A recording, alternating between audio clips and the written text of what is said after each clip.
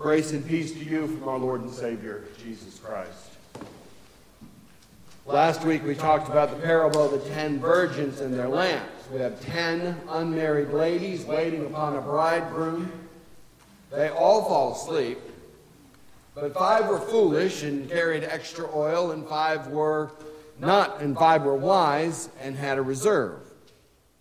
The parable can easily leave people with a false impression of a sort of do-it-yourself religion. That yes, we are saved by faith, but you have to do your part. We must see to our own spiritual needs. We must fill our oil lamps. It is quintessential decision theology of God does most of the work, but you still have your part to play. The problem is that parable is about preparedness, not about oil. Our parable today is much like it. It is preparedness, but it is preparedness being joined to courage for action, for profit in the kingdom of God. Here our Lord tells about servants who are entrusted, one with 5 talents, one with 2 talents, and one with 1 talent, a talent being about a year's wage. If you account for today's wages being about $50,000, whatever it is, it doesn't matter. You're talking about one servant being given about $250,000. The other one gets $100,000, and the last one gets $50,000.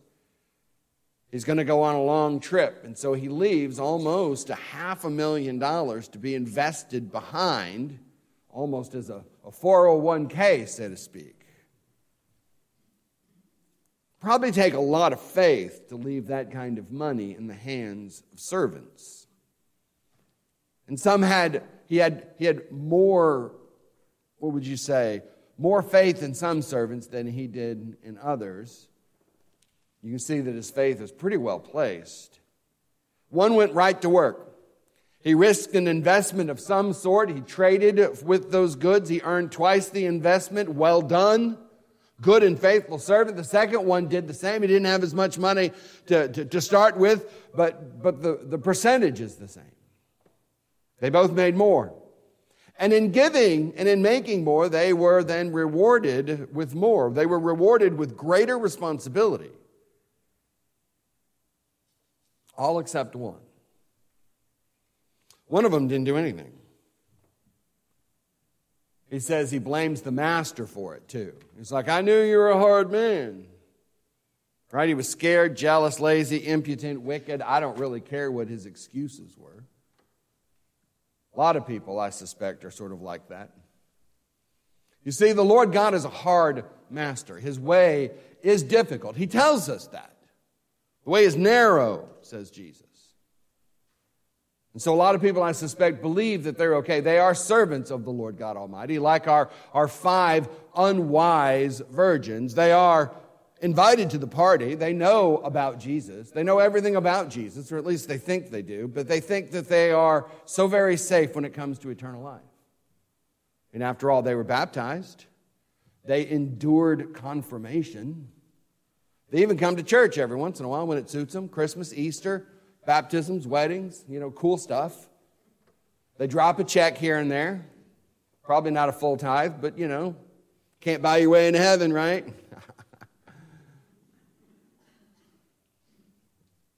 They know Jesus. Jesus and I have an understanding, they say. I can't tell you how many people I've met in public when they find out I'm a pastor. They're like, hey, I like Jesus. He and I got an understanding, though. Yeah. I was like, sure you do. Did you get that in writing from the Lord God himself, right?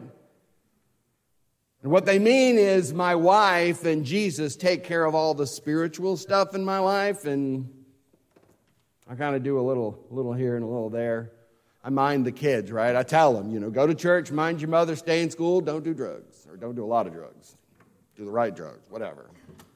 Because me and Jesus, we got an understanding. A lot of folks think they're real secure. And all of those gifts of time and talent and resources just stuck, buried in the ground. Just waiting on Judgment Day. Come audit day, they'll be fine, right? They'll go to their little plot of the ground and they'll dig up their little coin and they'll take it to Jesus and go, look, I didn't lose a single penny. It's all right there. Nice, simple, easy, religious life. Nice and safe like everybody likes. No risk. And what's more important, no loss. Didn't lose a thing. Of course, Jesus isn't talking about money. Jesus is talking about faith. He's talking about hope, love, charity, kindness, abilities, the cure to loneliness, depression, anxiety, blessings of life and life in abundance given unto his servants, given unto his church. And so many of those abilities laying dormant, dead in the ground. Jesus is talking about people. He's talking about our way of life, how we disciple, how we lead. You lead people. You do. I know sometimes you don't think you do. It's a lot easier to think you don't. It's significantly easier to think no one's paying attention to me. No one's taking their lead from me. But you do. You who are people of faith have people watching you around all of the time. And sometimes that's official. You know, some of you are parents, some of you are grandparents and aunts and uncles. You have official roles in somebody's life. You're elders and Stephen ministers. But some of you don't have these official spiritual roles in people's lives. Sometimes you're just a friend or a Roman or a countryman. It's a significantly less official status, but it does not mean that it's any less important in the life of those that God has put in front of us. How purposeful are we with that discipleship? How much do we risk? Discipleship, as we talked about this last year, sometimes it bugs me when I let things drop, right? What is discipleship? It is unhurried time added with proximity and then multiplied by some sort of an activity. By being with people, and you have to be with people, there's so many of them. We are with people. And then you add to that proximity, and then you add some sort of an activity to that. That is what discipleship is. And God likes risks. We can risk our relationships. And God doesn't mind it. God likes risk. God likes to take little shepherd boys and turn them into kings. It was a risk that God took in sending His Son, His beloved Son, unto earth in order to be crucified and die for the sins of the world. And yes, that plan of salvation worked out swimmingly, but from a human point of view, it seemed kind of a foolhardy thing to do. Most human stockholders would have not voted for such a scheme. They would have flinched at the last minute. They'd have laid off workers and they'd hoped for the best. That's pretty much what the worthless servant did. He retreated from the responsibility. He ignored the challenge. He probably thought he was being prudent in doing so. All the while, the master had wanted for and had planned for him to be bold, to advance beyond the accepted practices, to risk for the sake of the kingdom. We ought to risk for the sake of the kingdom. When we find our return of our master's wealth, we find is more wealth, not more money, but people. Investing in people, gaining interest in human terms. That is our business. The church is indeed the people of God in, with, and under the people of the world. When we invest in the gifts that God has given unto us, whether it be biblical wisdom or prayer or sacrifice, when we risk to talk about Jesus with somebody, when we read our Bibles with them, when we lead them in prayers, when we visit the sick, when we feed the hungry. I can't tell you how many times I've heard this, and I haven't heard it in a while, so I'm not calling anybody out. I'm looking at the ceiling just to be sure. But I cannot tell you how many times I've heard people say, I couldn't come to church today because I had visitors from out of town. Bring them to church. Unless, of course, you're afraid that they're going to steal from you while you're at church, and then don't let them come over. They're not nice people. This is what you do on your Sunday morning, bring them to church. When my parents come and visit me on Friday night, I take them out with me. It's like, come on, we're going to go do what we're going to do. Serve those. Be their friends. Be with them. Serve those people who can never repay us. And then we realize that all the talents that have been given unto us, it's not for ourselves, but those talents have been invested by our Lord God into us that we might invest those talents within the sake of people around us. And then we use those for good things. And we discover a feeling of worth, the likes of which cannot be calculated. To some people, it looks like bad business. But to God, the head of our corporation, there's nothing can really go wrong with it. And yes, there are setbacks and there are downturns. And sometimes you invest your talents in people who just aren't interested in anything that you have to say. And you can say, hey, I know you've been going through a difficult time. Can I pray for you? And they're like, well, I don't believe in your God. I don't want to pray with you. Okay. I'm going to pray for you anyway. Because I love you. What are they going to say? Stop loving me. I want to wallow in my self-pity.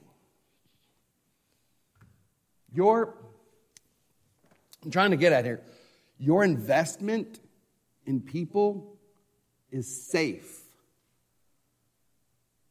because it's not really your capital. It's God's. God has invested in you, and you thereby turn that love of God that He has given unto you, right? We forgive as the Lord has forgiven us.